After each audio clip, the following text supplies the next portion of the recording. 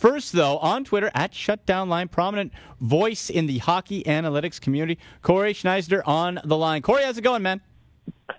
Pretty good. Thanks for having me. Thank you. So before we get going here, explain to our listeners your role in the hockey analytics community and all the manual tracking that you're doing.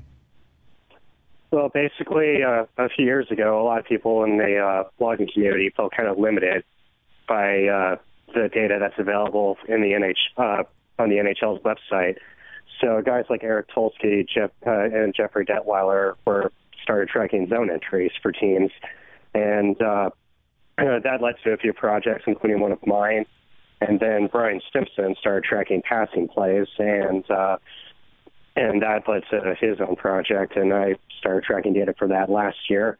And basically what I do is just collect the data, and then people like Ryan and Charlie O'Connor from The Athletic do a lot of analysis with it, and it's been pretty cool to see. Like, there's been a lot of really interesting projects done with some of the data that we've collected over the past few seasons. So when you track zone entries and zone exits, what sort of things do you track? How do you categorize them? And what ultimately are you looking at if a player is good at gaining or exiting the zone? Well, basically with zone entries, it's pretty straightforward. You're looking at who entered the zone and whether or not they did it with possession. So whether they carried the puck in or passed it to a teammate, that's a controlled entry. And those have been shown to lead to more shots and better zone time than just dumping the puck in and having a teammate go get it.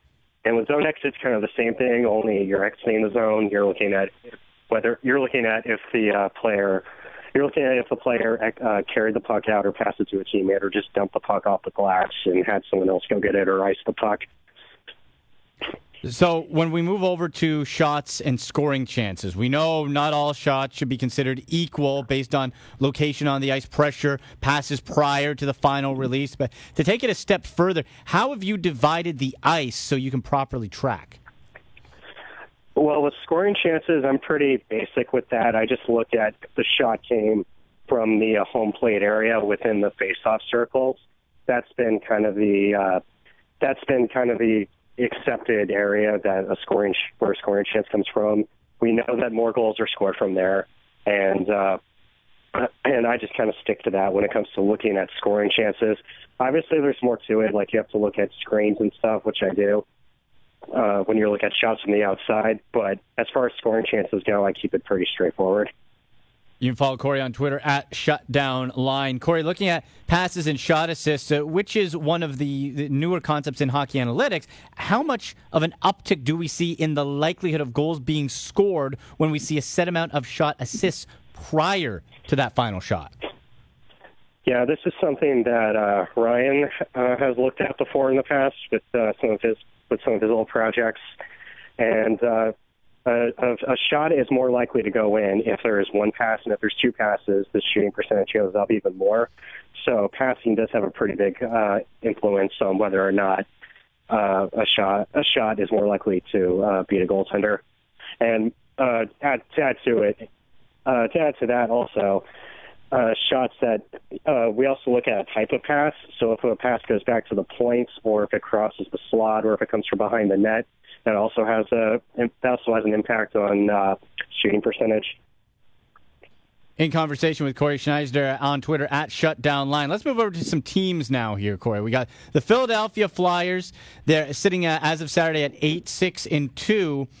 They have 4 players that are scoring above a point per game. One of those players is captain Claude Giroux, who struggled to produce at 5-on-5 last season. Now, their power play has always been real good, always been money. What differences are you seeing in this Flyers team this season? And do you believe that they can ride Brian Elliott and Michael Neuwirth into a playoff spot?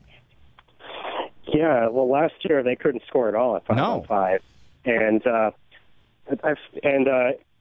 And I tracked their entire season last year, and they were they had took more point shots than almost any other team in the league. They did more passing plays back to the point, so it's possible that had an influence on their inability to score 5-on-5. And this year, there's been more of an effort to work the puck to the slot. be more creative in the offensive zone, not always defer back to the point, so someone like Gudis or Gostisbehere can take like a 50-foot shot, on the goaltender. And the top line that they just put together this year with Sean Couturier centering Giroux and Voracek, they've been especially good at it.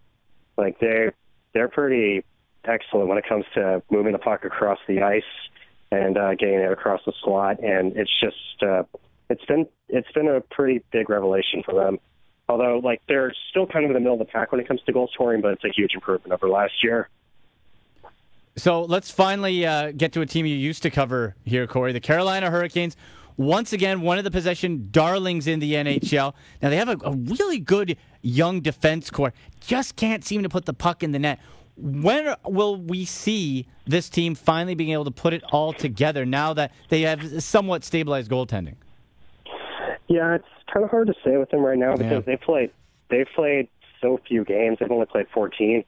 And they've looked kind of all over the map in every game I've watched. Some nights they score 5, some nights they score just enough, and other nights it looks like last year where they can't score at all. But I think they've shown some improvement. Like if you look at how much they're scoring at 5-on-5 this year, it's a little better than it was last year. They're not in the bottom 10 anymore, and like the big problem with them has just been the power play. It's just a mess right now.